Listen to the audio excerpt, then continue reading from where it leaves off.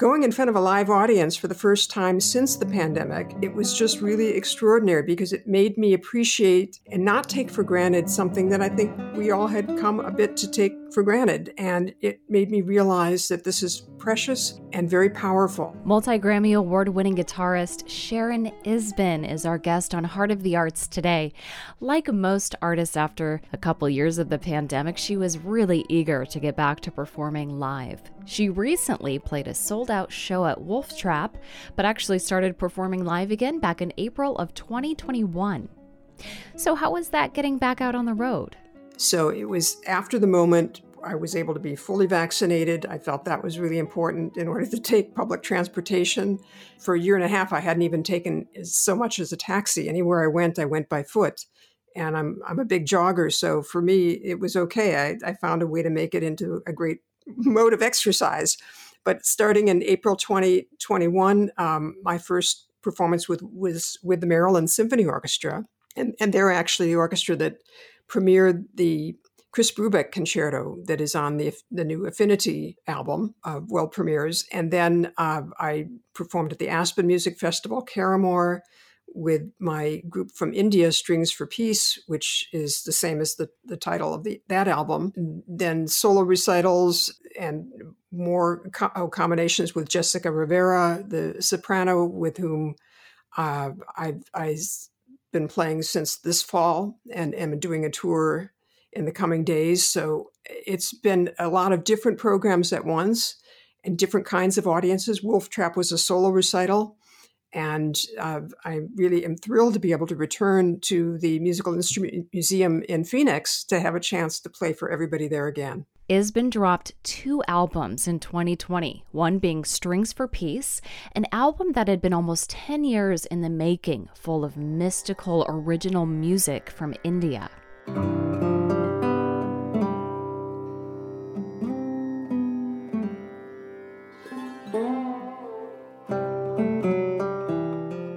So when was the idea for this album born? Well, about 10 years ago, I received an email from India's foremost sarod player, Amjad Ali Khan. The sarod is a plucked instrument that has metal strings, no frets. They use the plectrum to strike the strings.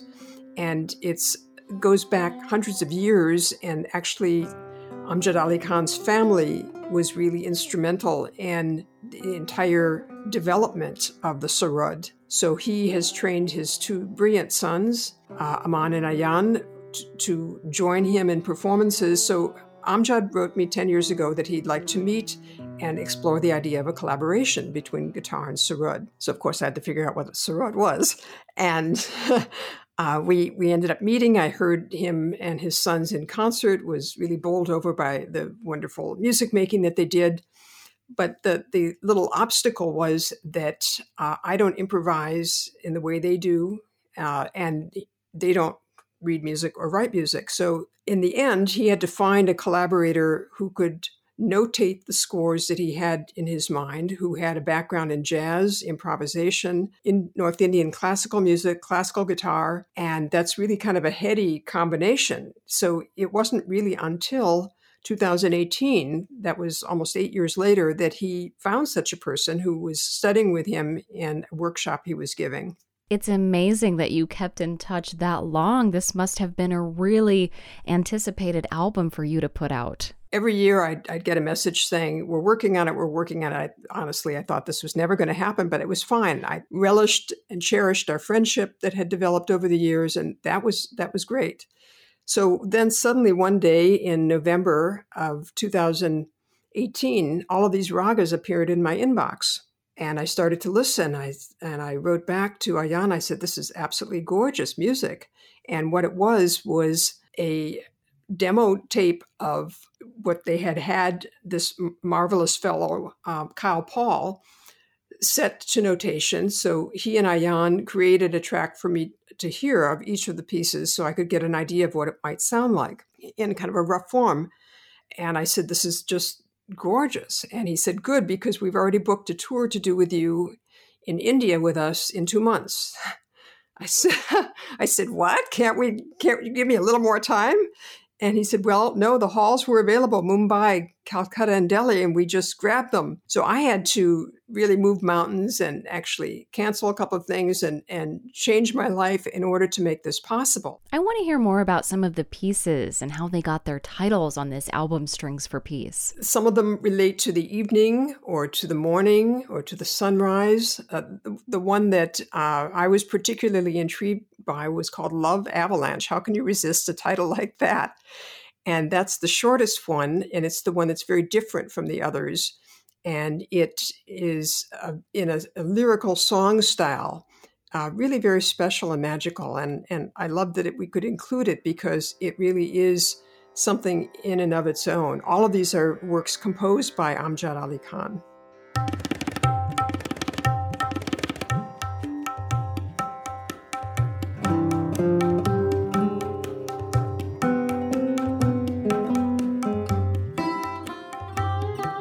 The other album Sharon Isbin released in 2020 is called Affinity, music she made with jazz artist Chris Brubeck, son of Dave Brubeck. So is this a combination of all the worldly styles that both of you are so fond of? Well, it does represent composers from 3 different continents. And what brings all of this together, even though there are different styles, is that all of these are works written for me and world premieres. So you have everything as diverse from the Brubeck, which you mentioned, which pays tribute to his father, Dave Brubeck. There's even a slow section of the piece in which he has orchestrated a gorgeous ballad called Autumn. And you'll hear that. And for me, it forms the heart and soul of the work, surrounded by all the fast virtuosic writing that has Middle Eastern and jazz elements to it.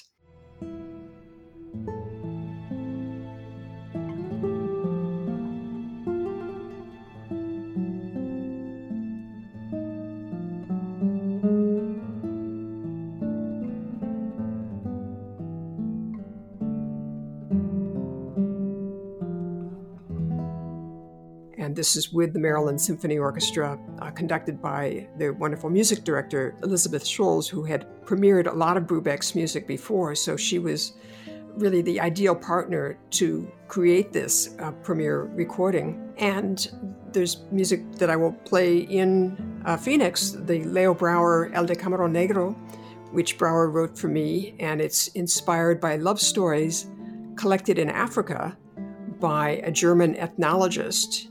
And they describe a warrior who is much beloved by his tribe until they discover that he loves to play the harp. So then he's banished, and there you go. It's a metaphor for our time.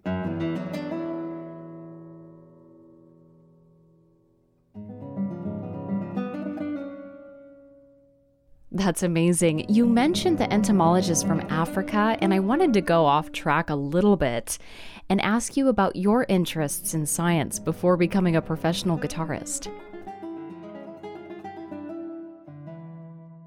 Well, my passion in grade school was model rockets. Our family moved to Italy when I was 9, and by chance, when my brother said he wanted guitar lessons and then learned it wasn't Elvis Presley, he said, classical, forget it, not for me. So I volunteered to take his place. I figured it would get me off the hook from having more piano lessons. And it did. And I was very fortunate to have a teacher who had studied with Segovia and was touring all over Italy. And it just felt like a very exotic kind of experience. But it was a hobby because then a year later, when we returned to Minneapolis, I got very involved in model rockets, and I was going to be a rocket scientist. And my father used to say, you can't launch your rockets until you put in an hour on the guitar. So that's how they bribed me to at least keep up the strings there. But eventually I won a competition when I was 14, and the award was to perform as soloist with the Minnesota Orchestra. So that was really eye-opening, and I decided this was so exciting, playing for 10,000 people. This was even better than seeing my worms and grasshoppers launch up into space. I'm going to become a guitarist, and pretty much that's how it happened. Can you tell our listeners about why you chose to put the Antonio Lara waltz, Natalia, on this album? I have a fun experience of memory going back to a time I was in Caracas and playing, and all of a sudden I was playing this piece I heard another guitar joining me and strumming in very folk style, typical of Venezuelan folk music. And it was really so exhilarating. And I learned who was that. It was Natalia herself, Lauro's daughter. So I sort of kept in the back of my mind, someday I hope I'll find the right person who can make an arrangement of a second guitar part that would capture that experience and that folk essence of what really inspired Lauro to write his waltzes. And one of my former students, Colin Davin, who is very brilliant and had been doing duet performances with me, I discovered he was a wonderful arranger as well. So I put him to the task and he came up with this lovely, lovely arrangement. And I said, we've got to put this on the album. So that's how it ended up on Affinity.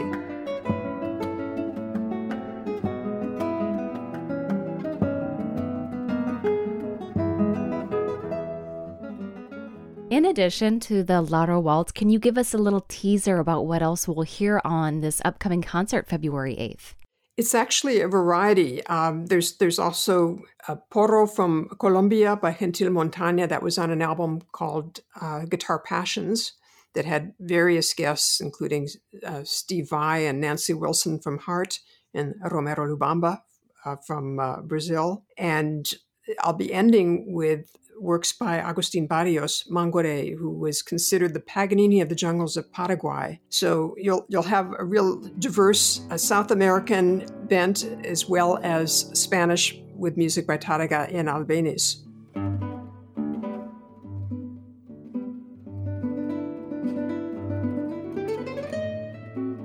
As you've evolved as a musician and spent more time at home during the pandemic, do you find yourself playing more, listening more, or doing anything differently as a result? Actually, I find myself jogging more. I logged in 125 miles in the month of December, jogging and hiking along the Potomac, because it was so great to get out of New York City for a bit and to just be in pure nature without so many people trampling your space. And for me, the pandemic has been, horrible as it is, an opportunity to just have a more peaceful life and to really relish time at home and to get into nature in a way that can involve everything from exploring the nooks and crannies of Central Park in the city to doing my own personal best when it comes to running. So I think that everybody's going to approach it their own way, but for me, it's been a calming experience. Sharon, thank you so much for taking the time to chat with me today. We look forward to your live performance at the Musical Instrument Museum next week. Oh, thank you, Melissa, for making the time. I really, really appreciate it. Grammy Award winning guitarist Sharon Isbin live in concert next Tuesday, February 8th at the Musical Instrument Museum here in Phoenix. Reserve your seat, find tickets and more at mim.org. The show begins at 7 p.m. From KBOX Heart of the Arts, I'm Melissa Green.